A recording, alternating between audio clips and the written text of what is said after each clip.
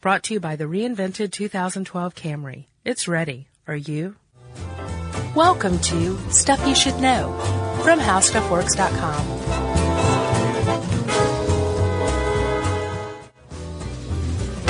Hey, and welcome to the podcast. I'm Josh Clark. With me, as always, is Charles W. Chuck Bryant. We call him an authority on cybersecurity, the internet, everything about it. Yeah. An expert, you would say. That's right. Hey, should we say hello to our latest celebrity fan? Who? We just learned today that Miss Kristen Bell, the lovely and enchanting and nerdy Kristen Bell. Is she nerdy? Very nerdy. Like, prides herself on... it doesn't surprise me that she listens to the show. Yeah. Because she's on record as being a big nerd. That's cool. Which is one reason I like her a lot. And she's curating a Newsweek page, right? Yeah, like things she likes or... kind of one of those deals that they do in magazines now. Yeah. And she listed us. That's pretty awesome. How about that? Thank you very much for that. I'm a huge fan of Party Down, which she was in, and other stuff that she's been in. Forgetting Sarah Marshall, how's it going? Yeah, and you got to see her sloth video online that she did on the Ellen Show. It's pretty funny. Okay. Highly recommended. Okay. So that's all I got. That's all the sucking up I'm going to do. Should we say hi to another fan, slightly less famous, but pretty cool? Yes. Sam. You want to give a little backstory? Are we cool with giving some backstory here? Sure. We had a live trivia event here in Atlanta a couple of years ago, and at the event was a little teenage fan named Sam. Teenage? You mean like just post-tween? Yeah. Like 13. And his mom brought him. Yeah. And he was a big fan. He was just like really sweet kid. Mom was very sweet as well. Yeah. Very nice family. Flash forward a couple of years, we go to South by Southwest. There's Sam again. Apparently Mom drove him to Austin to come see our live podcast. Yeah, they weren't there to see. I spoke to Mom afterward and was like, so what else are you guys going to see? She's like, nothing, we're going back. Crazy. I was like, what else did you see? She's like, nothing. They came to see us. So then we were like, all right, we got to think of something for Sam to do because he's proved his mettle. And Sam wrote in and sent his resume and like all the reasons we should put him to work. And it's just like, dude, if the future is secure, if kids are like Sam. For sure. I'm not worried about a thing anymore. Yeah, so we racked our brains and we found out there's like a surprising amount of adult-only tasks that we do like at any given time. Sure. And we're like, all right, we have to figure out something that's age appropriate for Sam. That's right. So long story short, I was getting kind of thin on podcast topics. I put Sam on the case and he sent me like a stellar list with reasons why we should do these. And, this is the first one. This is one. And he had a lot of overlap on ones we had already recorded that aren't out yet. So that just goes to show you that Sam is like, he gets the show. Right. And so as Sam's picking these out, we're going to let you know if this is a Sam one. But since this is going on in the summer, we're going to call this the Summer of Sam. That's right. Sam's choice. All right. So that's the longest intro ever. That wasn't even the intro, man. Well, let's get to cyberwars then. Let's. All right. Bossy. Well, you know. Chuck, have you ever been to Bellingham, Washington? No. Okay. I have not. Have you been to Washington? Been to Seattle. Isn't that where Van Nostrand lives? Oh, yeah.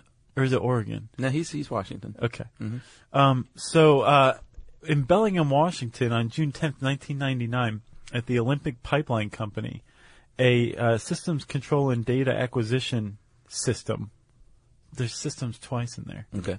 But a SCADA system, which is basically like a computer program that like can make a valve turn or turn something off or do something mechanical. Right. Yeah. From digital binary instructions, right? Sure. This Olympic Pipeline Company system was operating on this type of program and, something went wrong and one of their pipes started leaking a lot, like millions of gallons of gasoline. Yeah. And part of it erupted into a fireball and killed 3 people, injured many others. Yeah. And they went back and looked at it. They think it was just a system malfunction. Right. But the fact that this came along, this happened because of the system control. And it happened in 1999 as the .com bubble was starting to grow and like the internet was really becoming a huge thing. Yeah. People who are into cybersecurity now point to this as evidence of exactly what somebody could do during a cyber attack. Wow. Even though they think this was just an accident, right? Irrelevant. Okay.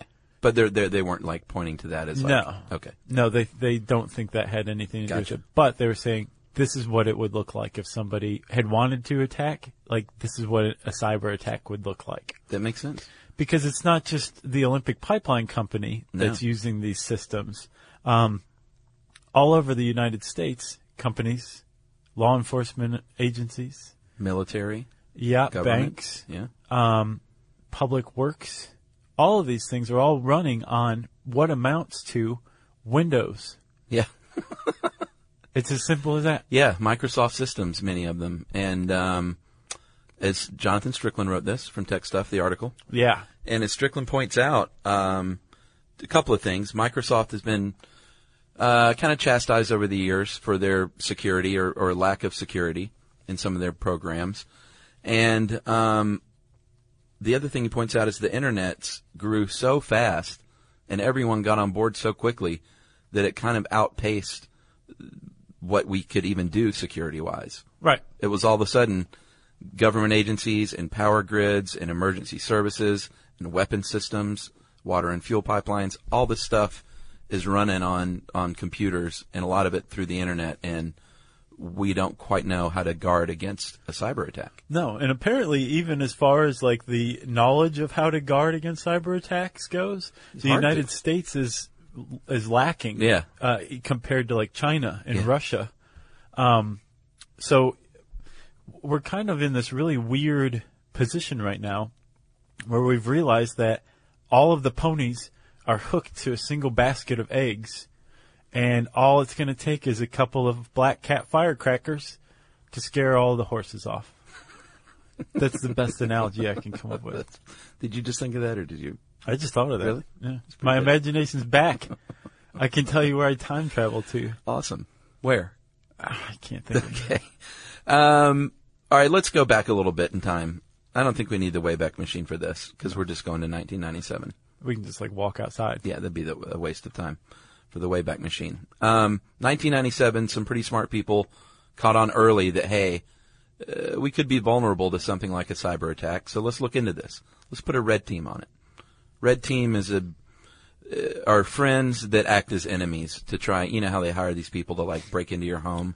Yeah. Those are red teams, basically. Right. Like from Star Wars. Yeah, exactly. So let's get a red team. Let's name it this mission something really cool out of a football playbook. Let's name it Project Eligible Receiver. Do you know how many times I had to look at that before it finally sunk in what words I was looking at? Oh, really? It does look kind of funny. It looks like Eleanor Rigby when you glance at it. At least I think so. Yeah. It doesn't to me. I was thinking more of like a radio receiver or something like that. No, I think it just means about football. No, it totally does. Eligible I'm just receiver. saying, like, I read this many times before I was Right. like, oh, okay. So a lot of this is still classified, so we don't know everything. But basically they hired some hackers, which is what you do to test your security. They being the Department of Defense. Yeah, Department of Defense saying, hey, can you nerds hack into the Pentagon system? And afterwards, we won't assassinate you. Yeah, exactly. And the nerds were like, just watch this. And it took 3 days before the Pentagon even knew that they were being cyber attacked by the red team. Right. Like, pretty successful and very sobering. Yeah. So, it was, I guess, kind of an eye opener for the DoD, and they, I'm sure, used it to step up security. Not fast enough though, because after this red team attack, Operation Eligible Receiver, an actual attack, which they later came to call, what was it, Moonlight Maze? Yeah, this is 1 year after that, the tests. A year after it, somebody launched an attack, and it was I guess what's probably the most typical kind of cyber attack, where you insert some sort of software to basically spy and get files and gather data and download sensitive materials, right? Yeah. And apparently it took 2 years before NASA, the Pentagon, and other agencies in the U.S. government accidentally noticed that they were being spied on, cyber-wise. Yeah, they got data like strategic maps, troop assignments, and positions. Not good. Right. Very scary. And they traced it back to Russia doesn't necessarily mean that it came from Russia in its origin. But at least that's where they traced it to. And this is cyber warfare. Like, it's happening. It's been going on since the 90s, pretty much. Yeah. It's not, is a cyber war coming? It's like, how do we prevent, like, a cyber war from bringing us all down? Yeah. Pretty much. And it's apparently, from looking into this, there's like two camps. There's like a gloom and doom camp where it's like, yeah, if somebody really wants to mess things up, they're going to be able to, and it's going to be pretty easy. Yeah. And the sunny, optimistic camp is kind of like, no, we know what we're looking for now. Like, sure, they could launch an attack, but we'll be able to stop it in time before it can do like a lot of damage. Yeah. So we'll see. We'll lay out everything for you. You can decide who's right. That's right. So we've already mentioned that on the defensive side of things, the U.S. is sorely lacking. But on the offensive side of things, we've actually done this ourselves more than once. During the Kosovo War, Strickland points out, we used computer attacks to compromise Serbian air defenses, basically kind of scrambling their information so they had bad, I guess, coordinates. Well, the stuff on the radar screen wasn't apt. Wasn't accurate. Yeah. Okay. Or appropriate. Did you see that one? Oof. So we did this. We launched it, and it worked. So that's a good thing, but it's also a bad thing if you're like, was it Bush the first or Clinton in Bush the second? Bush the second in 2003 in Iraq. And Clinton, well, they were both like, we don't think we should be doing much of this because a couple of reasons. A, it basically opens us up as like, hey, they did this, so we can do it right back. And B, I think they could have drained some banks of terrorist cells, and they said, we kind of depend on the integrity of the banking system worldwide. Like, we don't want to start messing around with this. So apparently with cyber warfare, it's very much like when you build that virus, it's out there, and it can be captured and studied and redeployed against you. Yeah. So what they were saying with Clinton and Bush, who were saying, like, no, we're not going to use a virus to drain those bank accounts because they could be it will eventually come back on us, and our banking industry is not secure enough to withstand something that we ourselves make. Because apparently the U.S. is pretty good at making viruses. Oh, I'm sure. Should we talk about some of the different ways that this can go down? Yeah. The Pearl Harbor attack? Yes. I had the feeling Strickland might have named this one himself, but it's not true. He went to a lot of trouble to explain why it's called the Pearl Harbor strategy. I think he could have just left it at that. But the idea here is that it's pretty much in your face. It's a massive cyber attack where they infiltrate and then they sabotage systems. Much like Pearl Harbor was a big surprise and a big attack. Yeah. It wasn't, it was sneaky, but it wasn't quiet by any means. Right. Or stealthy, I guess the word. The other ones are pretty much stealthy. Yeah. Part of a Pearl Harbor attack, I believe, can be a distributed denial of service attack, which is basically, like when you try to get onto a website or whatever, you're sending a request to the server to let you on. A ping. Right. Yeah. Now, if you assault that one server with millions of pings, and it's trying to accommodate everybody as is appropriate and apt, it'll basically they crash. Is the point. You can crash a server by hitting it with millions of pings all at once. Just slows it down to the point either where it doesn't work or it crashes. Yeah, and that's what Anonymous likes to do with like MasterCard during the whole WikiLeaks thing when they made was it MasterCard or Visa crash? I cannot remember. I remember when that happened though. It's basically just launching a bunch of server requests at a specific server, and the server's like, no, and this falls over. Is that why people say ping, by the way? We say, let me ping so-and-so. Or ping him, yeah. I hate that. It's better than JavaStorm. I don't even know what that is. Drinking coffee while you're having a brainstorm? Like, let's go get coffee and brainstorm something? JavaStorm? People say that? Yeah? I don't say it. I've never heard of that. That, ping, and meta are the three things that I will never say. Epic is maybe the worst. To call something epic? Oh. I don't mind epic. Oh, man, I hate epic. Well, at least that's a real word. Especially epic fail. Oh, well, yeah, sure. Okay, back to it. Viruses. Code Red, Slammer, Nimda. These are viruses that Strickland has mentioned that spread very quickly across the internet. And there's a couple of ways this can go down. You can either, you can do it immediately and release the virus. You can have all these other computers deliver the virus. You can put sort of like a delay timer on your virus for it to go off in 2 years automatically, or manually whenever you want to. It can be waiting for you to hit the button and then launch the virus that way. Or I think for the user of that computer to do, like, say, Control-Alt-Delete will trigger it or something. Oh, really? Yeah. Ooh, that's pretty scary. Yeah, don't press those 3 buttons. I did that all the time on my PC. Oh, my God. Chuck, I think we should talk about, right about here is, I think, where Stuxnet fits in. Who? Stuxnet. Say it one more time. Stuxnet. I don't know what that is. You know what Stuxnet is. Is that in this? Yeah, it's the Iranian, it's the virus that the U.S. and Israel unleashed on Iran. It's a perfect example of this. It is. You're right. So let's talk about Stuxnet. Stuxnet. It's a great name. It was a cyber attack offensive in 2010. They think that maybe it was the first one ever the U.S. launched, like a strictly for sabotage attack. Basically, they wanted to disable Iran's centrifuges. Yeah. So they could not enrich uranium. And they did this through the new 24th Air Force based out of Texas, right? Texas and Georgia. Yeah. What's in Warner Robins?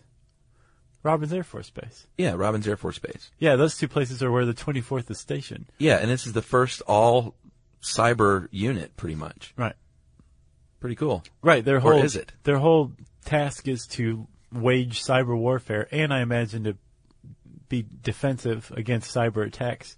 But I don't know if they had to do with Stuxnet, but they probably would have. I think it was being developed before the 24th was ordained in 2009. I think it went back to 2007 when it was started. But basically, the CIA got their hands on centrifuges that they knew Iran was using, and they had just as many as Iran did of the same kind, and they studied it, and they built this virus based on this configuration of centrifuges running Windows and Siemens switches, right? Yeah. And then they built a virus to go infiltrate it. I thought it was called Operation Olympic Games. It was, but the malware, the virus itself is called Stuxnet. Okay, that's why I couldn't figure it out. But you're right, it was called Operation Olympic Games. Yes. And this whole operation was this huge, sweeping, awesome, massive, secretive, basically imagine like the CIA. Do you remember Uncommon Valor?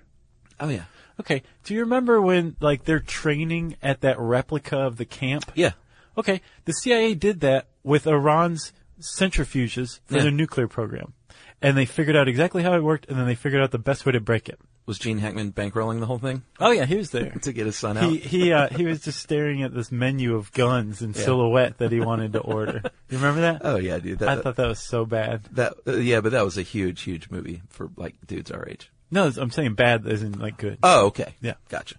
So Stuxnet Olympic Games happened, and like you said, it was the first offensive cyber attack. Right. Most of the other ones have come in the form of sneaking in and lying around and watching and waiting and spying. Well, Stuxnet had that, too. Oh, was that the initial phase? There was a companion program called Flame. Right. That somehow, this is the part that's the biggest mystery, Iran's nuclear program is not connected to the internet. So somebody got that in on thumb drive.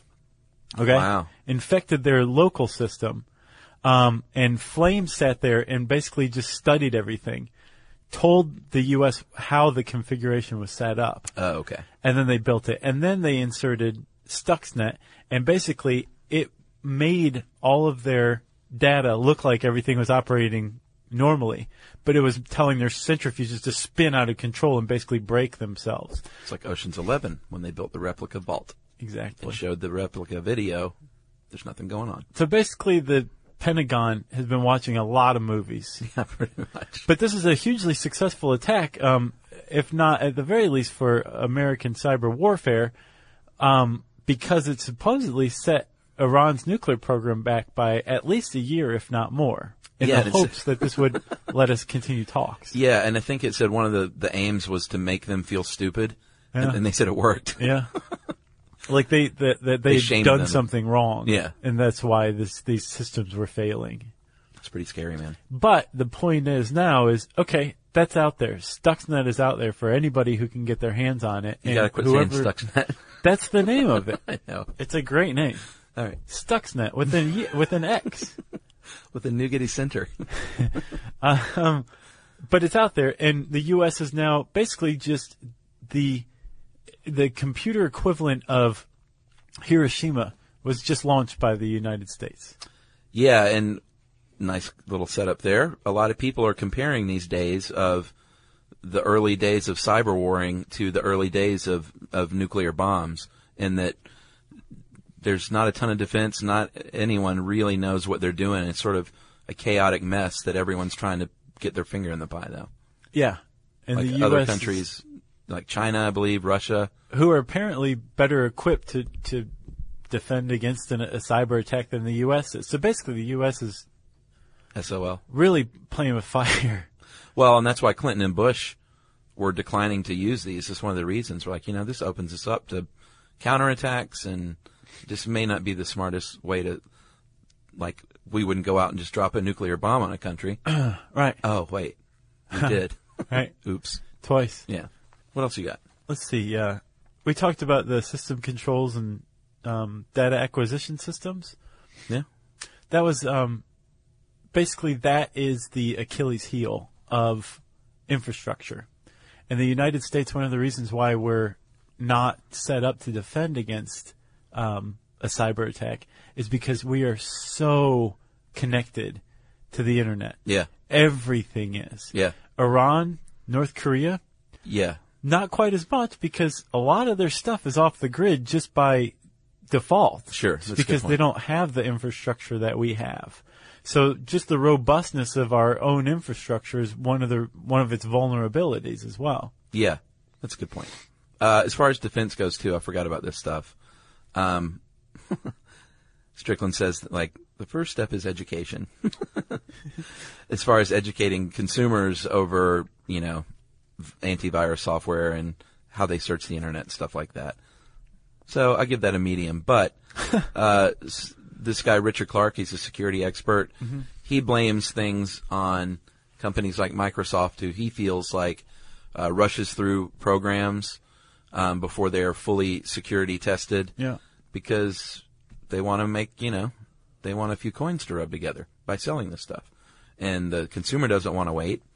And the stockholders don't want lots of testing because they want those new products on the market. Right. So it's a bit of a rough position. And, private companies run most of the net. It's not like this big government thing.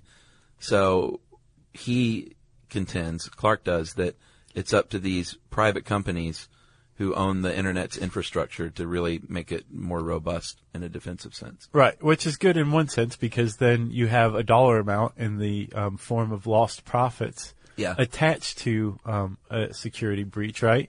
So a company's going to try to protect it, which is good. Yeah. But at the same time, it's like, if you're putting out products, though, and you have competition and your competitors' products are safer, and you're just rushing stuff to market, then you're going to lose out ultimately by the same economic forces. And Jonathan also points out, too, that, a scary way this can be implemented is as a 1-2 punch with a physical attack. Yeah. So, this is the one that wakes me up in the middle of the night, is a cyber attack is launched and the electric power grid is shut down and gas lines and water lines start going haywire. Yeah. And then all of a sudden, in comes the Red Dawn team parachuting in. Well, that's what we did to Iraq in 2003.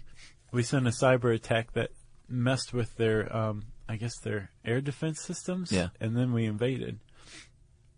So that's happened before, and we've done it. Doesn't surprise me. Yeah. Cyber war. We're in the midst of it. We're in the midst of it. Pretty crazy stuff. Get your, Norton antivirus? That'll just solve everything. Yeah. Education. That's all. That's the only. That's all we can do to prevent cyber war. If you want to learn more about cyberwar and read this article by Jonathan Strickland, you can type cyberwar, one word, in the search bar at howstuffworks.com, and it'll bring it up. I said Jonathan Strickland, which means it's time for a listener mail. It's time for a lot more than that. I'm going to call this Beer and Fire. Hi, guys. I'm a professor of history and a longtime addict of your show. I use the podcast in my college classes to talk about how we use history in entertainment. I'm writing about the Great Chicago Fire podcast, especially as it relates to my research. See, I study the history of alcohol, and I teach a class on the history of beer. Pretty cool. Yeah. We study the economic, social, and cultural history of beer, and we make beer in class and do weekly beer tastings. What? Yeah. Anyway, aside from the stuff you mentioned in the show, the Chicago Fire is important because it wiped out about 3/4 of Chicago's breweries. Something like 18 breweries were destroyed by the fire. Of course, people still wanted beer. Chicago and the upper Midwest was populated by a lot of Germans at the time. This gave birth to the beer industry in Milwaukee. Before the Great Fire, Milwaukee was a beer town, but not a major supply center. Schlitz, especially, is a good example of how the Milwaukee beer industry reacted to the fire. Joseph Schlitz, the founder, at first donated thousands of barrels of beer to Chicagoans in the weeks after the fire, but sensing an opportunity, he then opened a distribution point in the city. After all, there were still hundreds of thousands of thirsty Chicagoans. He opened Schlitz-Tide saloons. By the 1880s, he was selling about 50,000 barrels of beer in Chicago alone, which is about 17% of their total. Wow. And the slogan... Total daily intake. Yeah. The slogan for Schlitz, the beer that made Milwaukee famous, came out of this period and is because of the beer sold after the fire. So that's where they got the name. By 1902, Schlitz was the largest brewer in the world, a title it would trade back and forth with Budweiser until the 1950s. And he goes on to point out that Blatz and Pabst followed similar trajectories. Stuxnet. And the Chicago brewing industry sadly never recovered from the fire, although beer drinking remained steady. And I don't have Professor Beer's name, so we'll just call him Professor Beer. Oh, I'm sure he'd appreciate that big time. Yeah, I'm sure that's what the students call him. Thanks, Professor Beer. Yeah. And if you want to write in, I'll say your name on a later show. Okay. And if you teach, especially something interesting, or you use stuff you should know to help you teach, we're always interested in hearing that. We want to know about it, okay? You can tweet it to us at SYSK Podcast, put it on Facebook.com/StuffYouShouldKnow, or you can send us an email, like Professor Beer did, to stuffpodcast@discovery.com.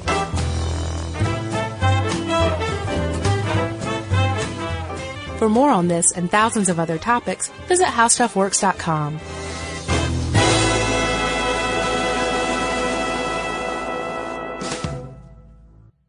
Brought to you by the reinvented 2012 Camry. It's ready. Are you?